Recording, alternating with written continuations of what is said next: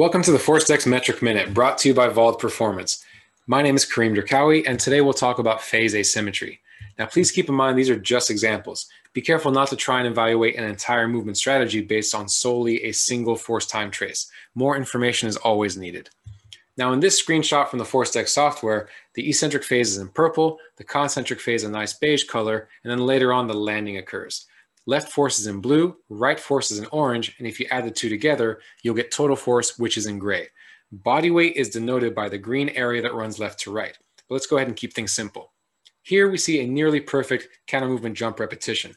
We know it's a well-balanced force output from this individual because the left and right sides are nearly in complete harmony with one another. Here we see a little bit of a different story.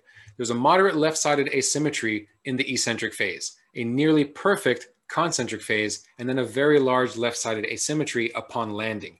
Now, this individual probably does not want to load fast and hard on the right side, but even more so in the landing phase when velocity is higher, peak impact force is higher, rate of force development is higher, plus there's a proprioceptive and afferent feedback demand that has to coordinate a safe and effective landing. So the stakes are higher in the landing phase, and so that's probably why the asymmetry is exacerbated there. Here we see a very clear right-sided dominance. Even before the movement begins, this individual is leaning onto the right side. So eccentric, concentric, and especially landing, we see a very large right-sided preference the entire jump through.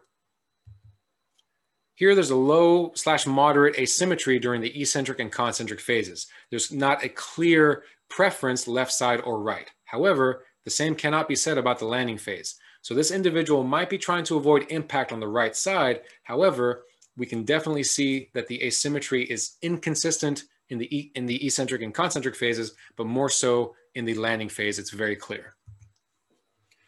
Finally, we have this idea of the braking phase crossover point.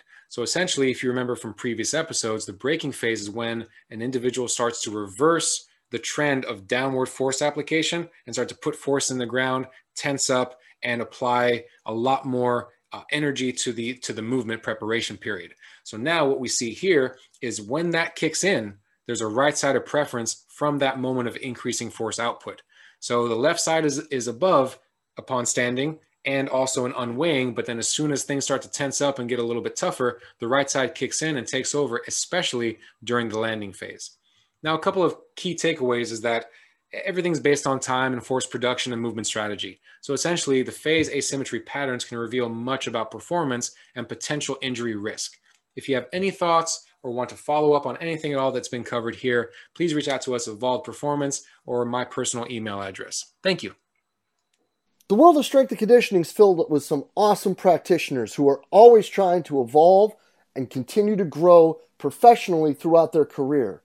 The problem with many of us, though, is finding a new outlet, a new way, and a new perspective on the questions that we may have, whether it be programming, whether it be situational with dealing with coaches, or whether it be career advice. Because all too often what happens is we get stuck in with the same group of friends and the same group of colleagues that we reach out to for advice repeatedly over and over again. But what we should really be looking for is different perspectives. Different people who have been through different situations who can help us make better decisions both for ourselves and our athletes. And one awesome place to start with that is the forums in the Strength Coach Network. In the forums in the Strength Coach Network, you'll be able to reach out and get feedback, input, and advice from coaches from all over the world, from everything from career advice to training modalities to programming. There's people there just for the same reason as you are, to try to get better, to learn, to share information, and to grow the field of strength and conditioning. So hop on over to strengthcoachnetwork.com/CVASPS. That's strengthcoachnetwork.com/CVASPS to dive into all that great content today and get your 48-hour trial for only $1. I look forward to seeing you in the Strength Coach Network.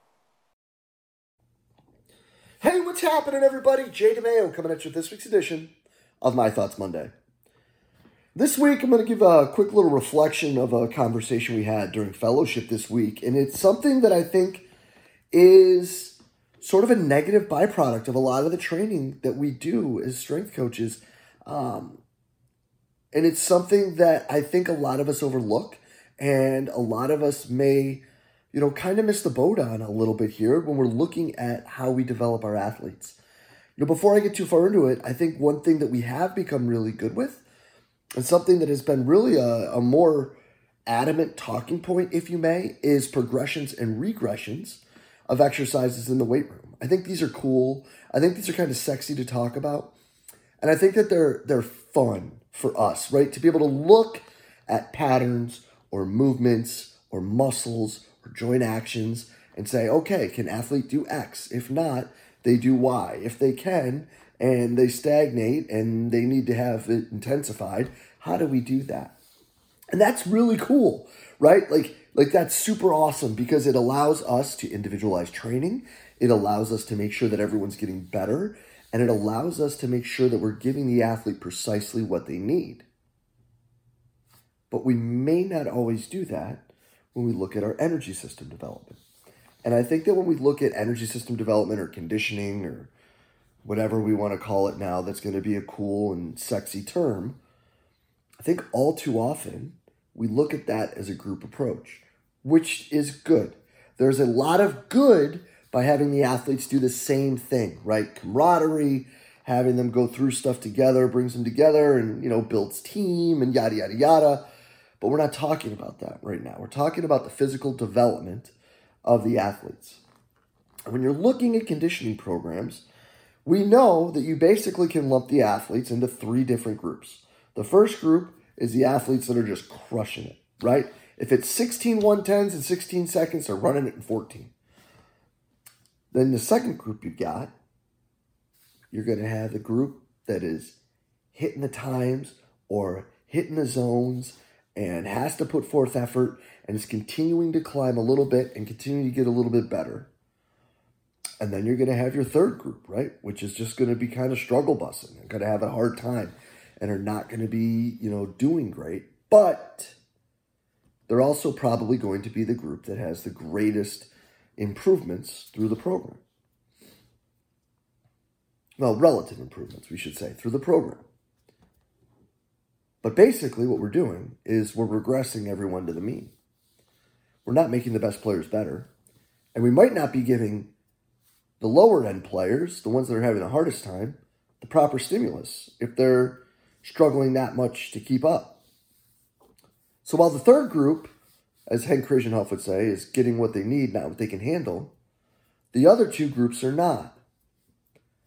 So while we're super good and we have found some really successful ways at progressing and regressing weight room means, I don't know if we've necessarily been as successful and done as well outside or with the conditioning or energy system development or whatever we want to call it.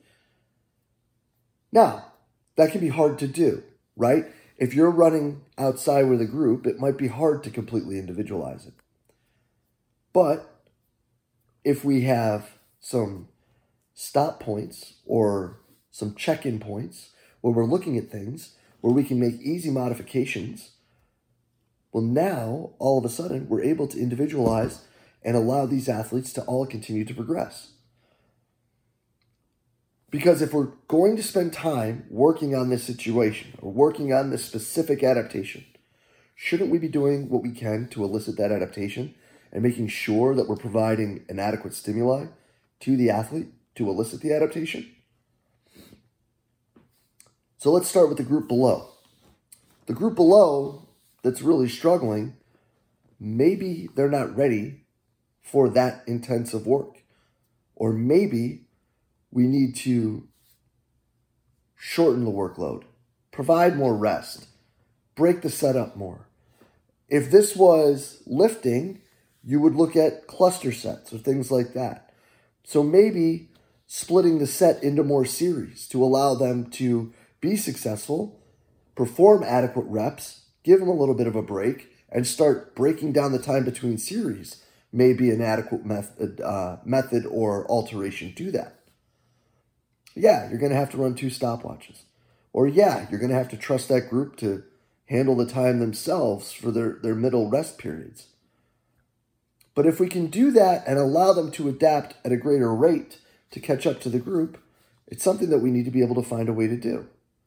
Even if it means running an extra group, which, again, I'm the first person to, preach being efficient and all of that, but sometimes you got to do what you got to do. Or maybe it means changing the method altogether. If they're not ready for tempo, which in all intents and purposes is what a 110 is, if they're not ready for tempo, maybe they need more, anaerobic threshold work or cardiac output work. Just long, slow distance to get in shape. I know some people are going to say, but that's blasphemy. But if they don't have the base to build on, what are you going to build upon? And then when you look at the advanced group, well, what are simple ways that you can intensify the means? Well, you can cut the time at work. You can cut the time at rest. You can increase the number of repetitions. Or you can increase change of direction. You can increase resistance on it. Are they running up a hill? Are they doing things on an erg so you can up the damper a bit to make them have to pull harder? On a VersaClimber, can you tighten it up a little bit to make them have to work a little harder? Can you add, if it's a 110, can you go 55 and back? That change of direction makes it harder. It intensifies it. And now it will allow them to increase their adaptation and to, quote unquote, improve their energy system development, improve their conditioning, and continue to increase the stimuli so that they, therefore, can continue to adapt and get better. I think this is something that we've made harder than we need to. I think this is something that we've probably, and by we, I mean me, where I've run away from it because, having different groups doing different things is hard. And running different timers or allowing the athletes to run the timer for themselves is challenging because, you're going to have two clocks going, two things at once, and I'm the kind of person that struggles just keeping one thing going in the right direction at times. So sometimes two would be a difficult challenge. But trusting them to make sure that the 5 minutes between series is all you take and we're getting back on the line and we're like, yo, JD, we're ready to go. That's not easy to do either. But if we're going to try to say that every athlete needs what every athlete needs in order to advance and develop, but then we're going to throw the whole group together and just give them one cookie cutter program for what might be the most important aspect to developing their skill later. And that is improving their ability to handle practice and for practice to be easier, then I think we're cutting our nose in spite of our face by not setting stop points and checkpoints and allowing us to individualize that aspect of training to a greater extent.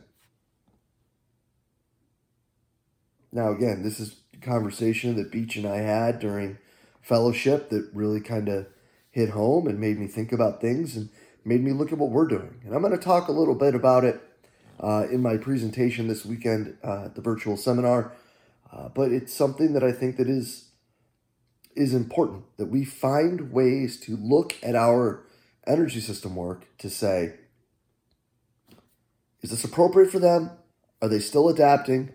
Does it need to change? And if so, do we need to intensify it, completely alter it, or do we need to make it a bit easier so that they actually can adapt and come back and continue to grow?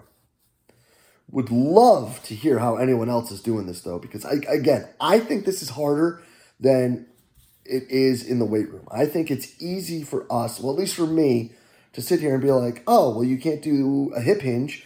Well, if you're having a problem with X part of the movement, we can do Y instead, so it helps you to correct this problem or strengthen around the area, and then we can move forward.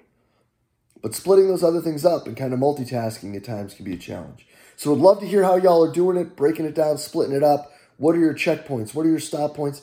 And where do you see this can be better for everyone else? Because as always, we're just trying to drive conversation and help us do better for the athletes we get to work with every day. But as always, I truly appreciate everything y'all do for us here at Central Virginia Sport Performance. We'll be back next week with another My Thoughts Monday. I'll see you then.